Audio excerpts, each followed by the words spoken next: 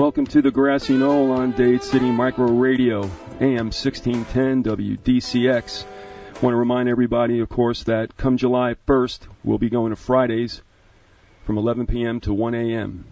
We'll go the Wednesday before that, but again, come July 1st, Fridays, 11 p.m. to 1 a.m. With us today on the Grassy Knoll is a Kennedy from the state of Massachusetts, and that would be Bill Kennedy, the author of Lucifer's Lodge, Satanic Ritual Abuse in the Catholic Church, and a soon-to-be-released title, Satanic Crime, A Threat in the New Millennium. And, Bill, we want to welcome you to the Grassy Knoll. Very nice to be here, Viz. Also, for those of you who are on the net and listening to this, if you can and want to, he has a website, and that would be www.williamhkennedy.com. Now, we've had a number of people come on to approach this ritual abuse issue from several different viewpoints. What got you on the trail of this? Well, it's quite interesting, Viz, because in 1996, I went and met Malachi Martin, sometimes pronounced Malachi Martin on the radio, who was a Catholic writer in New York, who was a novelist and nonfiction writer. He wrote primarily about the Catholic Church. And I went down there to collect some biographical information on him for a book I was thinking about writing about Catholic priests. Now, there again, this was 1996, and what Father Martin told me back then was that Cardinal Bernard Law of Boston, who was in charge of the Catholic Church up here in the Archdiocese of Boston, was running a pedophile ring, and that some of these pedophiles were Satanists. Now, in 1996, I just took that as a kind of ridiculous statement, and I did not, believe Father Martin at the time. Now, over the course of the next few years, I spoke to Father Martin about once a month, till about 6 months before he died in 1999, and he would always bring this up, and I would always roll my eyes on the phone, and I used to say to him, well, I think you might just be getting crank letters. He used to claim he was getting letters from victims up here in Boston that said that Catholic priests had molested them as kids, and some of these priests were Satanists. There again. Now, just to fast forward a bit, after Father Martin died in 1999, in 2002, the Boston Globe broke a story that Cardinal Bernard Law of Boston was, in fact, running a pedophile ring of Catholic priests. And what I did then for the next year and a half is I just sat back and collected newspaper items from the mainstream media about the priest pedophile scandal. And what I did is I just waited for cases that had satanic ritual abuse elements in them.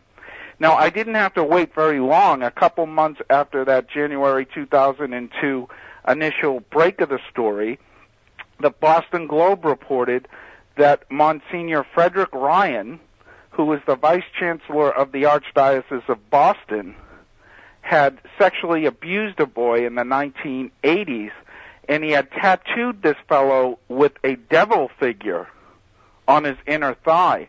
Now, there again, this is the Boston Globe reporting this. Mm-hmm. And what he had done, Monsignor Frederick Ryan, is he took photographs of this boy in the nude after he sexually abused him, and he used this photograph to blackmail him into being his homosexual lover for many, many years, and even insisted on officiating at this man's wedding many years later. Now, in occult lore, a tattoo like that is called the Devil's Mark, and that is an initiation tattoo that is used by covens to bring new members in. Now, what I did is I collected a bunch of these stories that were very similar, and I paraphrased them a bit and put an introduction, and that is the book Lucifer's Lodge, Satanic Ritual Abuse in the Catholic Church. And I'm in the middle of publishers right now. I'm switching publishers, and I'm expanding the book Lucifer's Lodge. I'll have 3 more chapters on 3 more satanic ritual cases, and I'll have a full photo section, and that should be out in the fall of 2005. Let me ask you this, because I have a question about the scandal that broke, I guess, what was it, 2 years ago? Yeah, 2002. Right. Now, I'm wondering, because I don't know how you believe, Bill, but, you know, on this show and the listeners, we don't believe that anything gets out in the mainstream news unless it's managed. So it's very interesting that, yes, you got the Globe coming out with a story about this, exposing it. So I can't help, because, I mean, there's so many other conspiracies that are suppressed. So I'm thinking to myself, is this payback to the Catholic Church? And if so, who benefits? Okay, this is a rare case of the mainstream media actually legitimately breaking a case. Now, what the Boston Globe did is in 1993, there was a priest named Father James Porter who was exposed as a pedophile, and the Boston Globe put a team of reporters on examining and trying to uncover if there are any more pedophile priests in the Archdiocese of Boston. What happened with the Boston Globe is they petitioned and received permission to look at some of the church's files, and how they did that was through the Attorney General of Massachusetts, a guy named Thomas Riley. And Thomas Riley first forced the Archdiocese of Boston to release their secret files on pedophile priests. So I know most cases it's a matter of management when it gets out in the mainstream media, but there are exceptions, and this is one of the exceptions, and the Boston Globe won the Pulitzer Prize for doing so. I've looked through most of these official secret church documents, and there are even cases of ritual abuse that came out from them, which never would have if Thomas Riley hadn't ordered these files released. No, I don't doubt that the journalism in this case was legitimate, and this is my take, and I'm not forcing you to go down that road. But I still think that it's interesting, much like thinking back to the Watergate story, that when stuff like this is exposed, I believe it's usually because there's a point to it, there's a payback somewhere, someone's going down, and so they get the powers that be get very cozy with the press, and therefore, we have the situation exposed.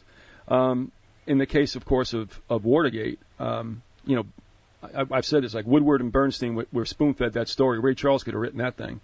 So, I mean, I don't see this as being a big journalistic coup back then. This one, however, may have gone that way. It may have been.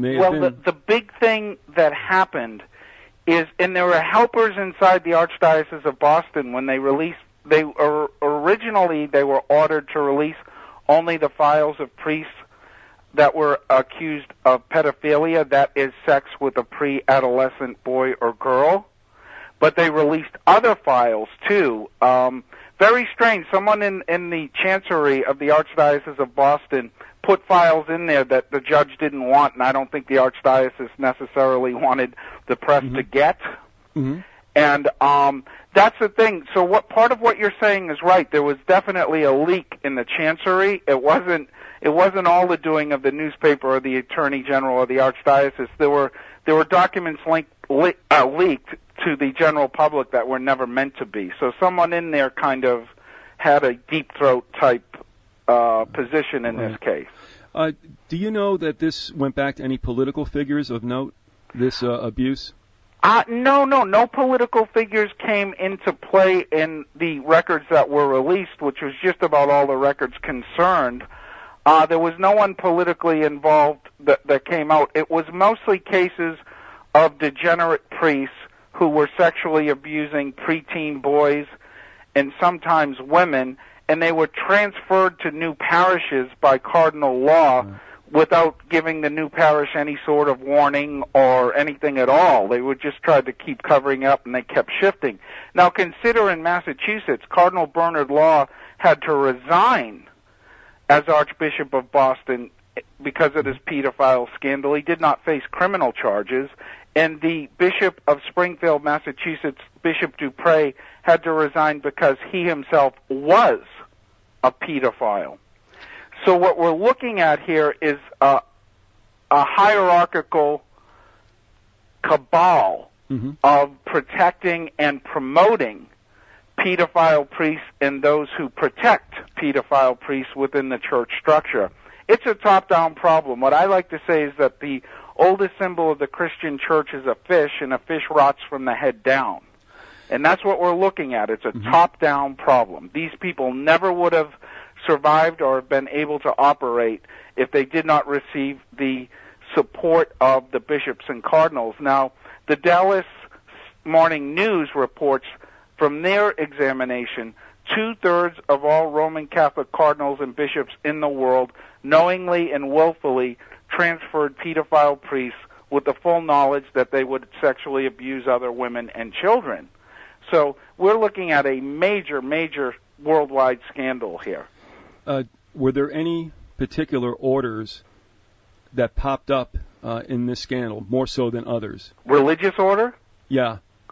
What the Dallas Morning News came out with the fact that the Franciscans and the Jesuits were transferring priests internationally. To, for example, if a priest sexually abused someone in Guatemala and they were a Franciscan, they transfer them to England or Germany.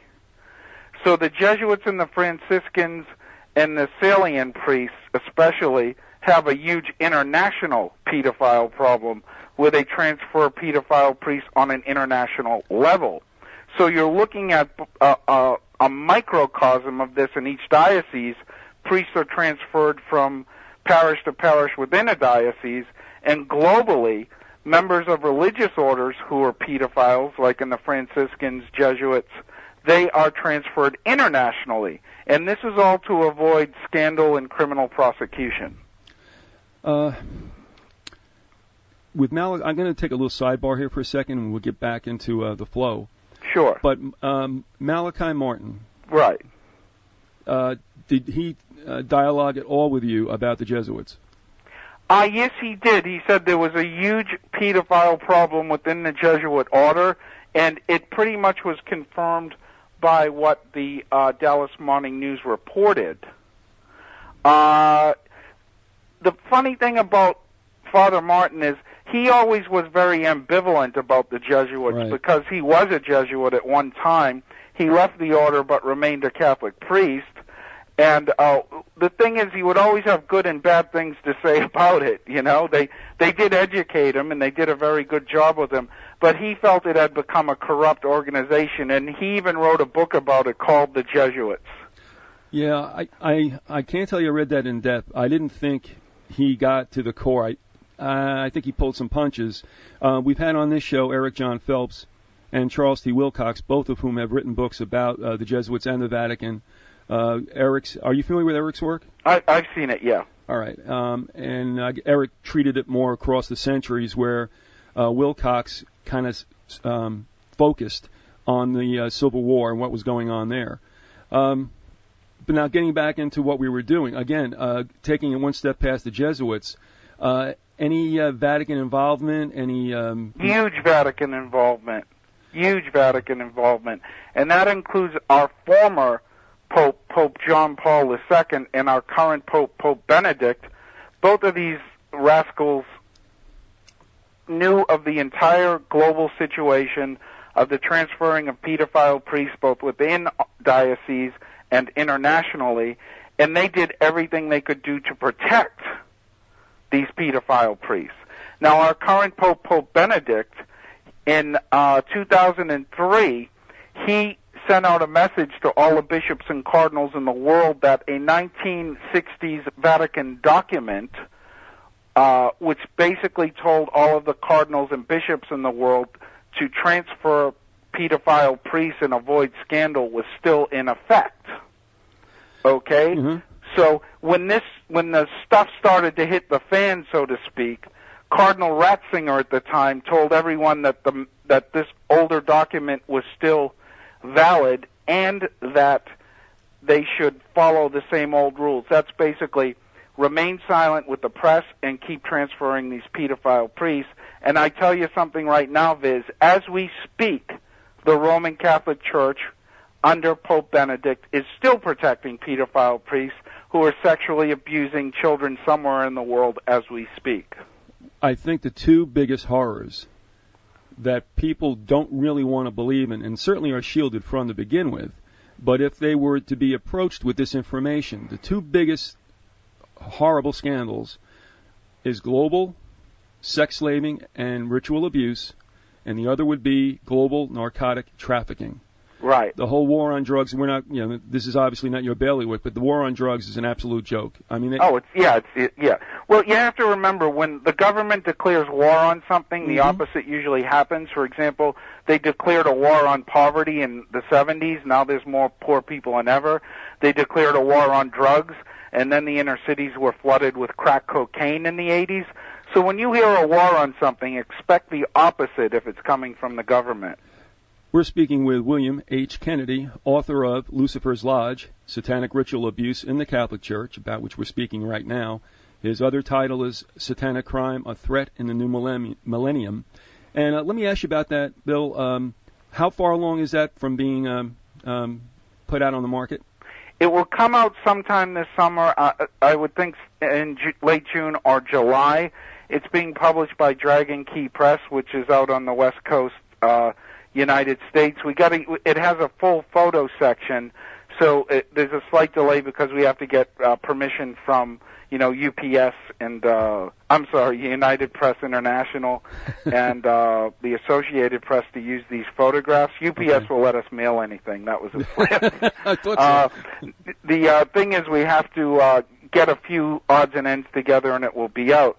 Now, Satanic Crime, A Threat in the New Millennium, and the first chapter of that book in the photo section is free on my webpage, williamhkennedy.com, and people can take a look at it. Now, that first chapter is called A Brief History of Modern Satanism, and it traces the Satanism movement from Aleister Crowley through Anton LaVey and Michael Aquino and the Process Church of Final Judgment and some other spin-off groups of this sort of Satanism. It also has a section on the Skull and Bones Society, which I believe is a satanic organization. So that's worth taking a look at it in and of itself, and it's a pretty independent chapter. You get a lot out of it. And there again, it's at williamhkennedy.com, and it's free. Again, last speaking about the hardness of these scandals, what was the acceptance like by the public? It was surprisingly good. You have to remember, Viz, what I did in this book is I really didn't do any research for this book. The Boston Globe, Irish Times, Boston Herald, and a few other mainstream media outlets were kind enough to do it for me. I pulled together these stories from these news agencies and put them together in a book. And, of course, I paraphrase, but it's also a very well-documented book. Every chapter has end notes right at the end, 30, 40, 50 end notes. And the public reaction, people were already stunned and shocked before the book came out, and this book just reaffirmed their stun and shock. Now, what surprises me is that how many people are accepting that, when you're dealing something as nefarious with something as nefarious as pedophilia, you're just bound to get diabolical elements like Satanism, and that doesn't seem to surprise people too much. People aren't too stunned by the fact that someone who would rape a kid would also be involved in satanic rituals. It doesn't seem too far-fetched. And I thought people would have a hard time accepting it, but they don't. What about trying to get a publisher for this kind of hot-button topic? It wasn't too tough. I got my original publisher was Sophia Perennis, which is an academic press, and they were pretty good about doing it. I switched publishers because I want to bring the price down and get a photo section in it, which an academic press, they tend to be poorer and unable to do such things, but it wasn't too difficult. The big thing is the major way to get a book about bestseller in this country is to have Barnes and Noble and Borders order a couple of copies for each of their stores. That's how bestsellers are determined. Sure. And those two companies ordered my book not in all their stores, but just in the Northeast. And it sold better than I had originally anticipated, to be honest. Yeah, well, that whole idea about mass merchandising books has also brought another death blow to people who are trying to get out perhaps unpopular work, but nevertheless crucial. I had, just as an aside, say when I look back in the 50s, the ones who were the authors who were really trying to get people to understand what was going on behind the curtain was Devin Adair. I don't even know if they're around anymore. I don't think so. But I was surprised at seeing that. Also, Huntington House recently has still been a voice for those who want to get out this kind of information that so often is cloaked by mainstream media. Going back to any other kind of affiliations with this ritualistic abuse, did you encounter, let's say, personages in the Knights of Malta? I did not. However, some people in the Knights of Malta did appear in a list. Now, I'll just have to explain this very quickly. Sure. There was a fellow named Marc Dutroux, who was a Belgian, who was arrested in 1996 for being a sex slave trafficker of pre-adolescent girls and teenage girls over in Belgium. Now, what had happened was when he was on trial, he was just sent to jail for life last year in 2004. The judge who was trying him asked for women to come forward who were former victims of his cabal. You know, he had people who worked with him, and 10 women came forward, and they gave a list of people they saw at these orgies that Dutroux used to organize for them, and there were members of the Knights of Malta. I don't want to say their names, but right. I can give you a few other names. The King of Belgium himself was identified as being at these sex orgies organized by Dutroux. And not only that, but Dutroux had murdered one of his partners. And going through his partner's personal effects, the police found a letter from a satanic high priest asking for children for a ritual they were going to perform on April 30th, which is a satanic holiday. So with the Marc Dutroux affair, you see a nexus of things like the Bilderbergers, the Knights of Malta, Satanism, and pedophilia all coming together in one location. And I have a whole section on that in my last chapter of Satanic Crime. Now, I should say that within the Dutroux affair, there were no Catholic priests identified, but there were high-ranking political officials in Belgium, in Europe, and internationally. And there's a book called The Pedophile Dossier, which is out. It's in French, but I'm going to try and get it translated in English, which actually gives a testimony of these 10 women who came forward to give their accounts. Now, it's funny, after they gave their accounts, the King of Belgium removed this judge from the case and put another one in who discounted their testimonies. You mentioned dates, and it just made me think of, in your research, or even in your reading that may not have gotten into the book, have you come across any special activities around the dates, say, of the winter solstice and the summer solstice? Now, that's very strange. I assume that apart from that letter, no. But from what I do know, from the Dutroux affair, these people somewhere in Europe or in the world, there's even weekly orgies. Now, there is a member of the Belgian parliament, a woman named Alexandra Cohen, who has an article out on the web, and I will send you a copy of it. Okay. She pointed out that they had a parliamentary inquiry, which is kind of like a congressional inquiry. It's not a trial, but people are asked to come forward and are questioned. Now, some police came before this Belgian parliament inquiry concerning the Dutroux affair, and the police admitted that these sex orgies did go on under oath in the Belgian parliament. Now, that did not make them criminally liable, but the police did admit to complicity in these orgies, which had been rumored for years in Belgium, and people call them the King's Pink Ballets. That's what these weird orgy rituals were called. So we have confirmation from the Belgian police via the Belgian parliament that these things did occur. Well, you know what's coming back to me? Am I correct in stating that it also revolved around one particular mansion?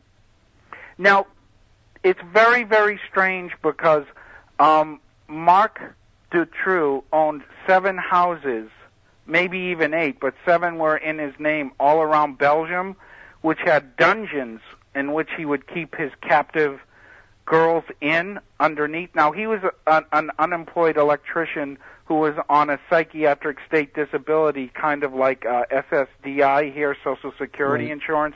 How he could afford these houses is a whole other question. But there was one mansion in particular that was mentioned by all of these girls that was in Belgium. Excuse me for this quip, but when you said how in the world could he have saved for it, it reminds me of the old Clouseau movies when Clouseau's wife buys his, wonderful car, and Clouseau can't figure it out, so one of his sidekicks says, "But how did she save for the car?" And he goes, "In the cookie jar." So anyway. Right. Never mind, little levity there. But getting back into this, how are the prostitutes and the victims acquired? I mean, is there like a whole phalanx, let's say, of MK Ultra tools, or? Well, it's very interesting when you look at the Dutroux affair. What he did is he kidnapped. He used to like to get preteen girls, and what he would do initially with them is he had these very sparse dungeons constructed, dug into the ground underneath his house, and he constructed them so well that even when the police came to search one of these houses with dogs, the dogs could not sniff through. There were actually girls locked in these dungeons in the basement. What he would do is he would use sensory deprivation and, rape them and photograph them in these very small dungeons. And what happened over time is they developed what's known as the Stockholm Syndrome. And that is a case wherein a kidnapped victim starts to identify and cooperate with their abductor. It's a very strange mental dynamic. It stems from the fact that these victims know that their captor has the power to kill them, but chooses not to do so.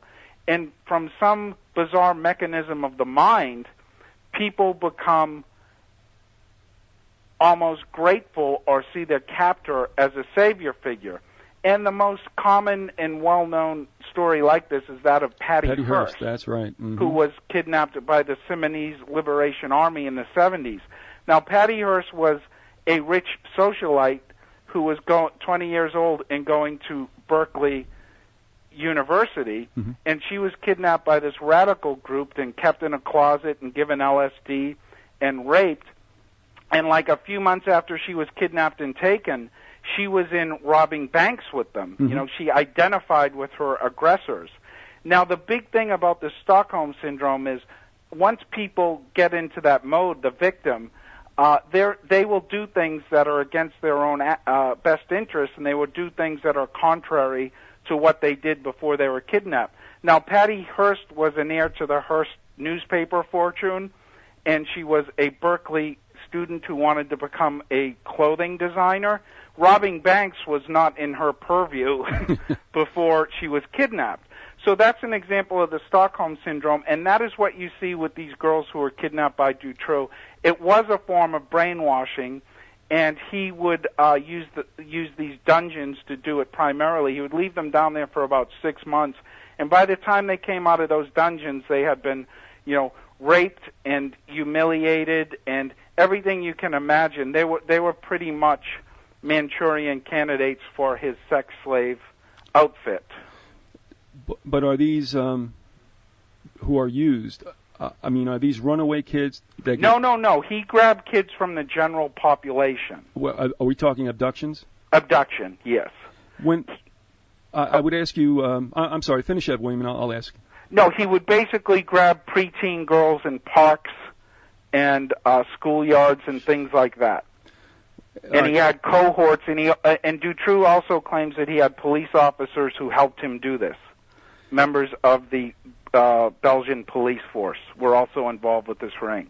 What do you think when you hear of yet another story of, especially it seems to be a young female, probably even maybe pre-puberty, when they're taken, and oftentimes from their residences? Sure. What goes through your mind when you hear that? Well, I think it's one of these sex slave operating groups taking them. Yes. I honestly think that. And you'll get a lone nut like in the Elizabeth Smart case who'll do this. But I think on the whole, it's usually one of these international sex slave trade rings, which even the mainstream media acknowledges that it's pretty huge. Have you ever heard of Kathleen Sullivan? I have heard of Kathleen Sullivan. Is she the girl who claimed to have been abducted or raped by her father? Well, that covers a lot of people, unfortunately. She wrote a book called Unshackled, and she was saying that her father was a Nazi hiding out in Dutch Pennsylvania, and raised her up to be whatever she had to be. And this is one of the situations, and this is where I was heading. I don't know that you came across this, but let me know. Are you seeing a frequency of, say, kids that are absolutely raised by their parents or father or whatever to be used in this manner? I have heard of it, and I've read interviews with Kathy Sullivan. I mean, she says some strange stuff. She claims she was sexually abused as a baby, if I remember correctly.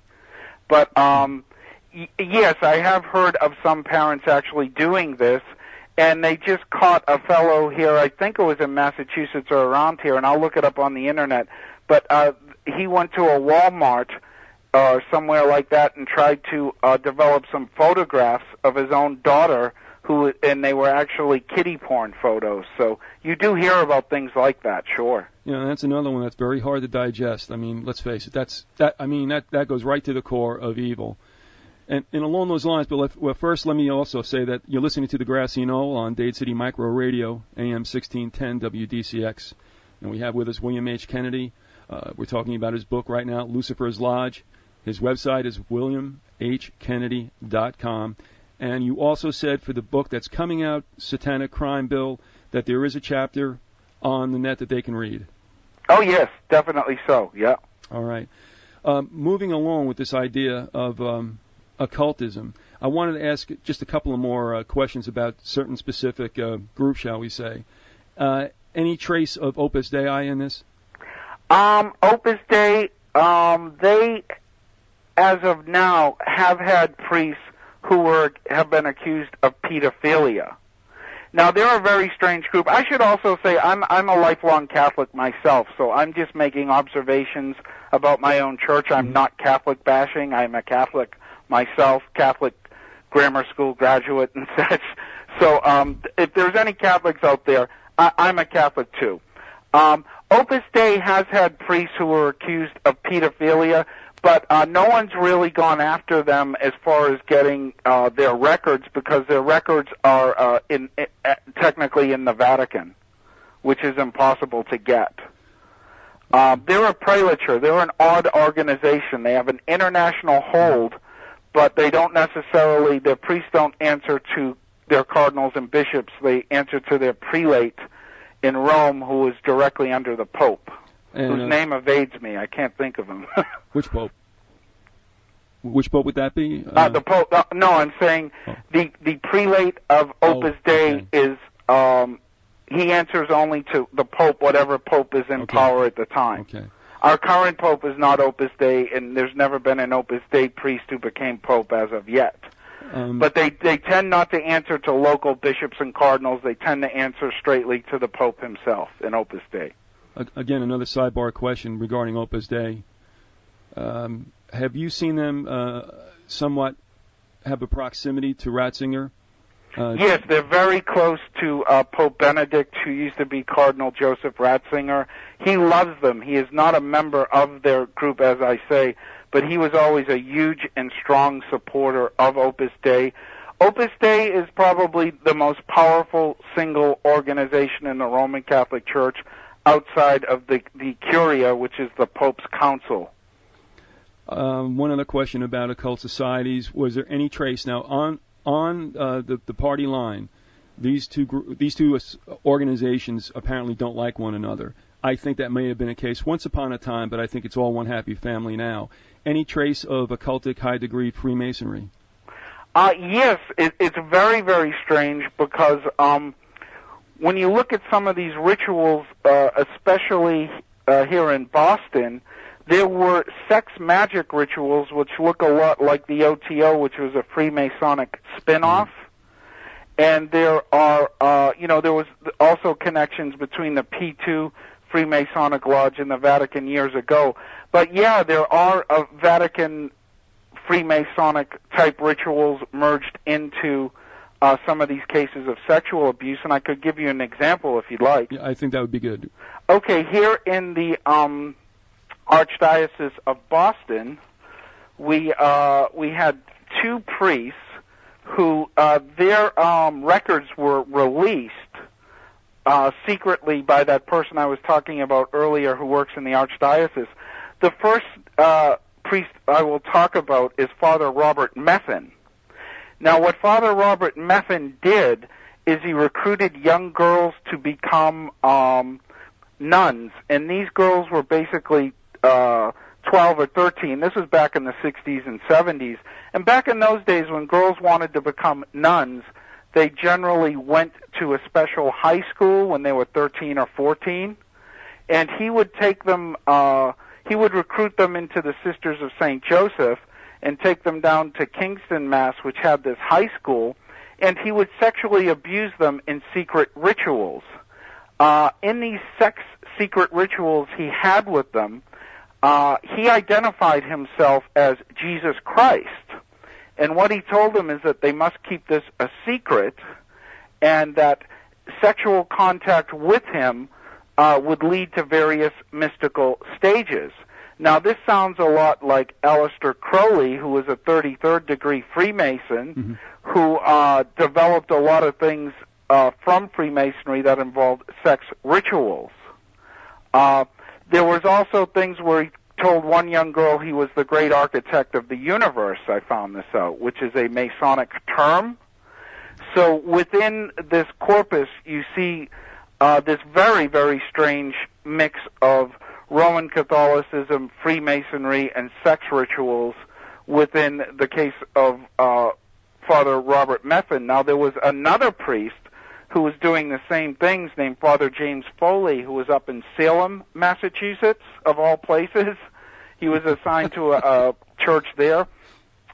He had a woman who was his girlfriend who had had a lobotomy, and he too used to have her worship him as Jesus Christ in sex magic ceremonies.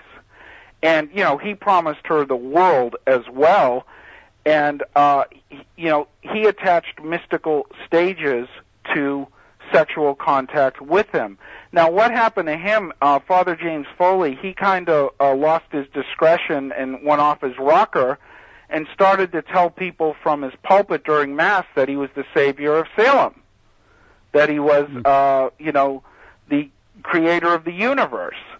And this all came to a head when he was caught running red lights in Salem one night. And what he told the police who pulled him over was that he had special rights because he was the Savior, and that, you know, the lights didn't apply to him because more or less he was telling them he was God.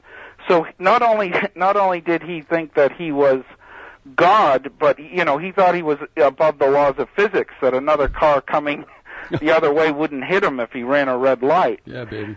So, but there again, there were a lot of ritual elements that seem like Freemasonry within what he was doing to a couple of his girlfriends, including the lobotomized woman, who, may I add, he had a hand in murdering but was never prosecuted for.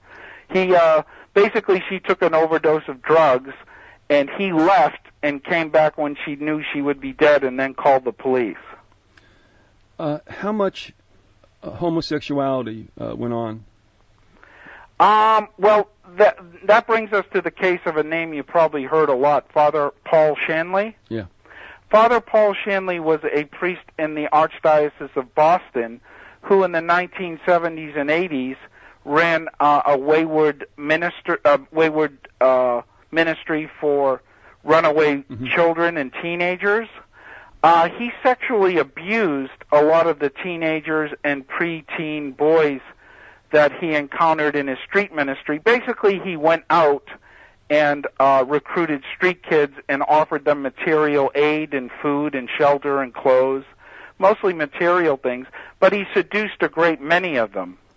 Now, there's a strange link because he used to recruit boys out of a place called Cardell's Cafe in Harvard Square in Cambridge, Massachusetts, which was kind of a hippie hangout. Now, a Protestant youth worker who was working back then said that he saw Paul Shanley talking with members of the Process Church of the Final Judgment, which is a satanic church, which also used to recruit out of Cardell's Cafe, and he shared information with them about the whereabouts of wayward boys and girls. So it's very, very strange. You have an occult link there.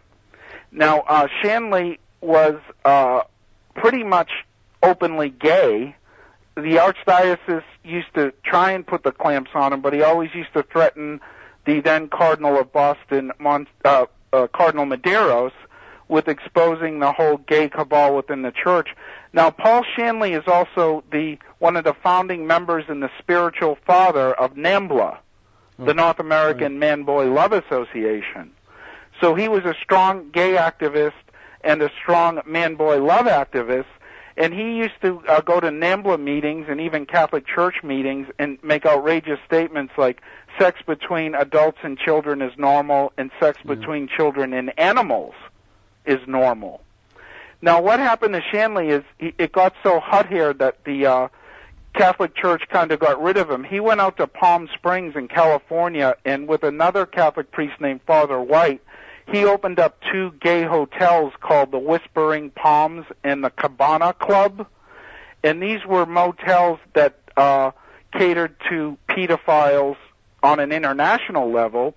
And Shanley he used to say Mass at a church in California, and he used to recruit preteen and teen boys to come to this gay motel, the Whispering Palms, and sexually service rich pedophiles who came from all over the world to go there.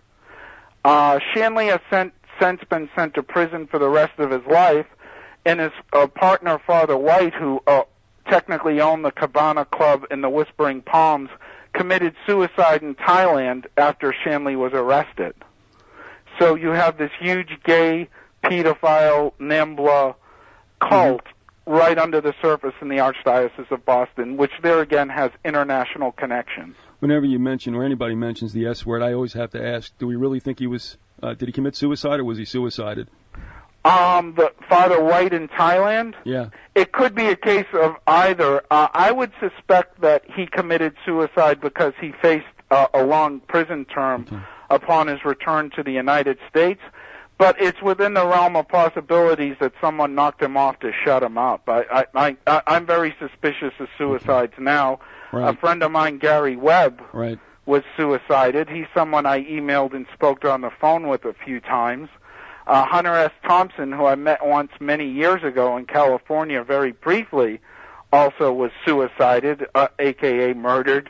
So I've known people who've suffered the fate you're talking about. In the case of Father White, it could have gone anyway, but he did face a big sentence here, so it might have been just a suicide. I want to move on to the core of the next book and how your research went for both of these, but I'm curious, this is all male-driven. Have you ever come across anything that there was some involvement by nuns? Oh, yes.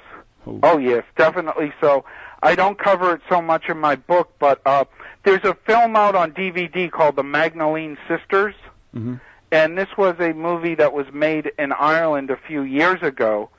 And what Magdalene houses were set up actually originally in medieval times to be reform houses for prostitutes, and over time they became more or less slave labor camps. But the nuns who ran the Magdalene houses in Ireland used to sexually abuse the women and girls who were sent there, many of whom were just single mothers who had children and were not married, and then were sent there. Many of them were sexually abused by nuns for many, many years. They were also sexually abused by many of the priests who went there. On that DVD, The Magdalene Sisters, they also have a 1-hour documentary that was made by Channel 4 in England where they interview these women. And there's nothing less than ritual abuse involved with a great deal of the sex that was forced upon them by nuns and priests. Did you ever find out what happens to these sexual and ritual abuse victims when it's over, whatever over means? Okay, most sexual abuse victims suffer a form of brainwashing of one sort or another. Basically, these are most of these victims are from alcoholic homes. The Catholic Church targets their victims well, and someone raised in an alcoholic home is, they're raised and conditioned to cover up and take responsibility for the bad actions of adults. For example, a mother might say, Daddy wouldn't drink so much if you keep your room cleaner. Right. They're made to feel guilty. Mm-hmm. And they're also taught to lie for adults. Like the father will say, don't tell Mommy I was drinking when she went out to the store. And this is how these kids live, and this is how they're actually raised. So by the time a kid like that is 6 or 7, he already is pretty much brainwashed. And all an abusive priest has to do is to step into the authority figure in this person's life, and they're already brainwashed. They can do more or less what they want.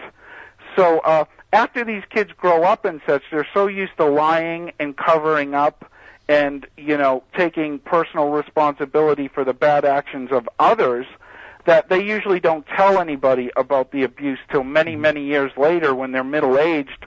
When they start to get, a bit of a bird's eye view about their lives, they start to understand that they were victims. So that's why you see so many former victims of clergy abuse actually coming out with their stories when they're in their late 30s and 40s. Before that time, they're still kind of under the spell of the brainwashing that went along with it. And remember, these priests tell these kids that it's the kid's fault that the sexual encounter happened. Right. So they have a strong, strong sense of guilt.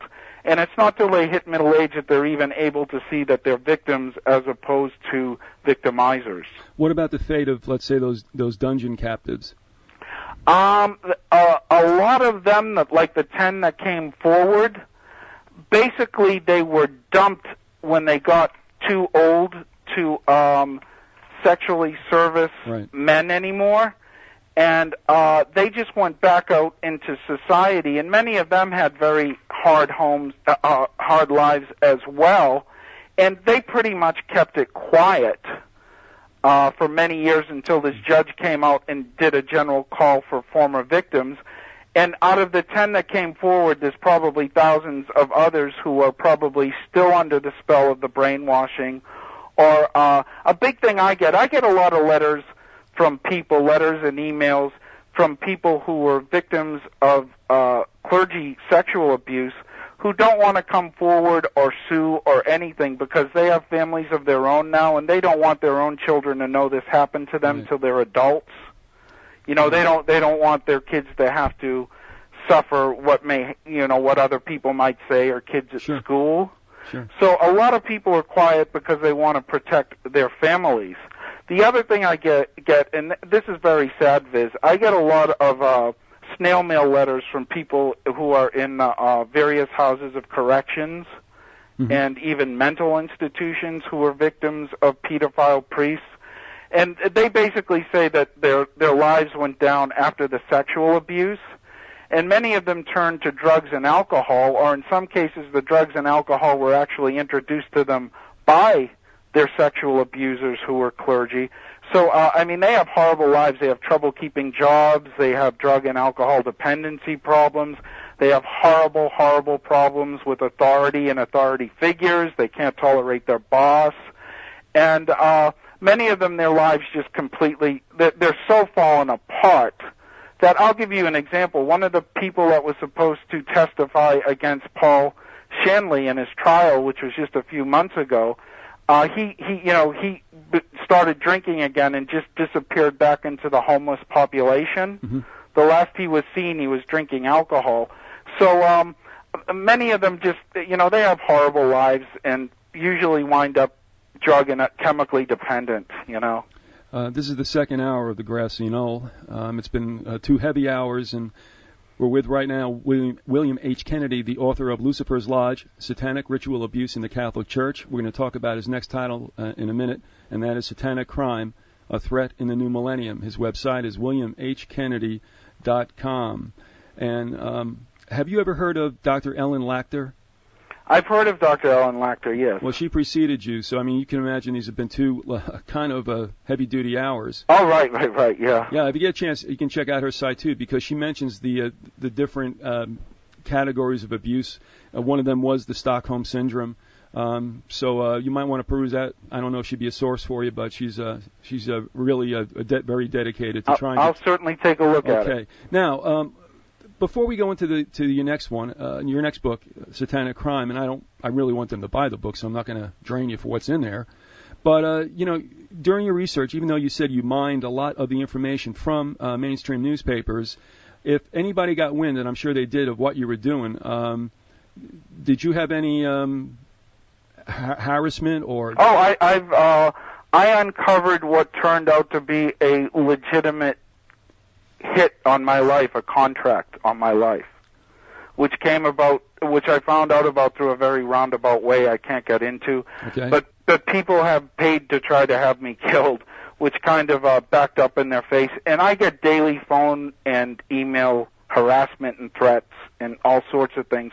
But this one particular case, it was an acute case of someone who solicited someone from organized crime to have me killed and have it look either like a suicide or an accident.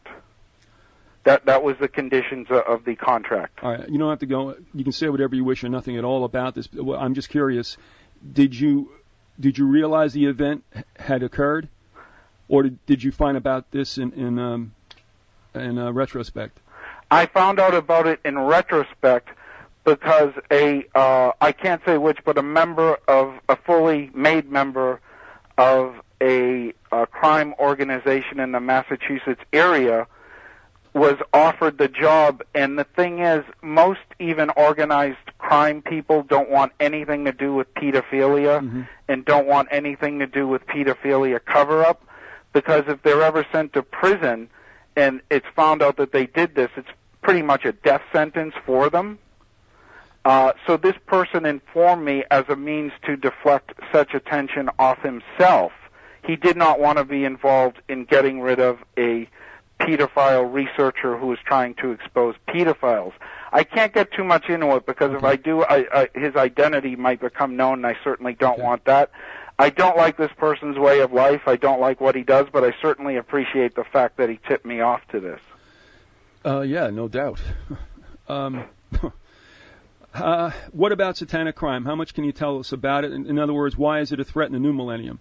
Okay, my book, Satanic Crime, basically looks at cases of serial killers who were also Satanists. And what I found in my research is that the cases I cover, many of them had strong connections to the federal government. And I will give you one off the bat, Charles Manson. In 1967, Charles Manson was in prison doing a 10-year federal stretch for grand theft auto and pimping. He went before a parole board, and what he told the parole board is if you let me out, I will reoffend. I want to stay. Let me at least do my last year. Prison is my home. I don't know how to function out there. He begged the parole board not to release him. And this federal parole board, what did they do? They gave him $100 and a one-way ticket to San Francisco, and in 2 or 3 months he had the family formed who went on a murderous rampage. So you have to remember, all the federal government has to do to cause trouble, and I believe they're involved in a program of managed chaos, which basically means they keep things crazy so they can stay on top of the power structure. Right. All they need to do is they have a bird's eye view of the federal prisons and federally run mental institutions. All they need to do is release the right sort of nut who will cause trouble. Yep. This is one of the things they do, and Manson was one of those nuts. And it's funny, I interviewed Vincent Bugliosi, who wrote Helter Skelter for my book, right. And what he told me is he used to go up to Manson and during the trial and said, Charlie, no matter what, you're going to jail. And Manson used to say, you mean like the one you threw me out of? You mean the one that, I never wanted to leave? Right. You put someone like me on the street and you wonder that all chaos breaks out and now I'm demonized, Sure. So you get a lot of things like that. you know? Well, you mentioned this before, and another individual who fits that mold was DeFreeze, who was mysteriously released, supposedly walked away from prison out in California. Right. And then he becomes involved, or he is the point person for the SLA. Right. Into which Patty Hearst was abducted. Right. DeFreeze was released under very, very bizarre and very suspicious circumstances. That's another nut who should have never been let out of the federal nut bowl, for lack of a better term. Well, there's never an end to them, by the way. So. Oh, I know, and remember, the federal government has the key to how they get in and out, you know, so they got a link there. Now, Klebold and Harris, I have a chapter on them. Now, Klebold and Harris were actually Satanists. Eric Harris actually posted a picture he drew of Satan orchestrating his shootings from hell, which he posted on his webpage about an hour before he went to the bowling alley and met Klebold, and it's after that they went on the shooting spree. That wasn't really put in much by the mainstream media. They didn't emphasize that. It was reported the next day by CNN and then dropped. But there again, there's a federal link there because Eric Harris's father was an Air Force officer. Did you get any information that both of them were on psychotropic drugs? I think Harris was. Eric Harris was on a serotonin drug that he had gone off of. Now, I get asked about this a lot. I was asked about it on another show. What I say is that these serotonin drugs put people on an emotional roller coaster. Right. Like they get a great euphoria, but then a great crash comes, and that's where we get the expression "up your meds," right, which has come into the mainstream lingo. Mm-hmm. And I think that giving a serotonin psychotropic drug to someone like Eric Harris, who's already very emotionally disturbed, that downswing, that down roller coaster, so to speak, combined with these insane ideas they have already, will catapult them into actually taking drastic action. Now, I have a chapter on Jeff Weiss. He was the boy at the Indian reservation who shot up his high school a few months ago. Right. And I'm told he was on one of these serotonin psychotropic drugs as well. So they seem to play into it. But remember, the main distributors of psychotropic drugs is the U.S. federal government. Yeah. They do it through Medicaid and Medicare and, military-type medical services, and they back a lot of the pharmacies who actually produce these products. So there's, even behind that, there's a link to the U.S. federal government. In the little time we got, do you want to touch upon the Gannon situation? Yeah, it's very interesting. Jeff Gannon threatened to sue me because I said on another show, A Closer Look, hosted by Michael Corbin, right, that I thought he was Johnny Gosch, the boy who was reportedly abducted by Satanists in the early 1980s. And what I wanted to do was pay for a DNA test between Jeff Gannon and Noreen Gosch to settle this matter once and for all scientifically. And Jeff Gannon, he didn't affirm or deny that he was Johnny Gosch. He sent me an email saying he would initiate legal action if I kept saying this, and I'm saying it now. I think he is Johnny Gosch. Right. And I would like him to prove or disprove that with a DNA test. All right, we only got a minute left, but I wanted to say that if Gosch and Gannon are one and the same, we know, for instance, what is being proffered to the Republican National Committee members over there. But it also is very interesting because it might explain why Nelson got picked up and why Thompson is dead. Yes, very much so. Now, Hunter S. Thompson mentioned a pedophile cult in his last book called Hey Rube. Right. So it's very, very suspicious. And, of course, Bonacci and a witness for the prosecution in the Franklin cover-up, right, identified Thompson as a snuff film director. Yes, he did. William H. Kennedy, that's his website, .com. And his two books are Lucifer's Lodge and Satanic Crime. We're giving you short versions on that. Listen, William, we want to thank you so much for coming on. Sure, anytime. And listen, and best to your brother, okay? Very good. God bless you. Bye-bye. Bye-bye.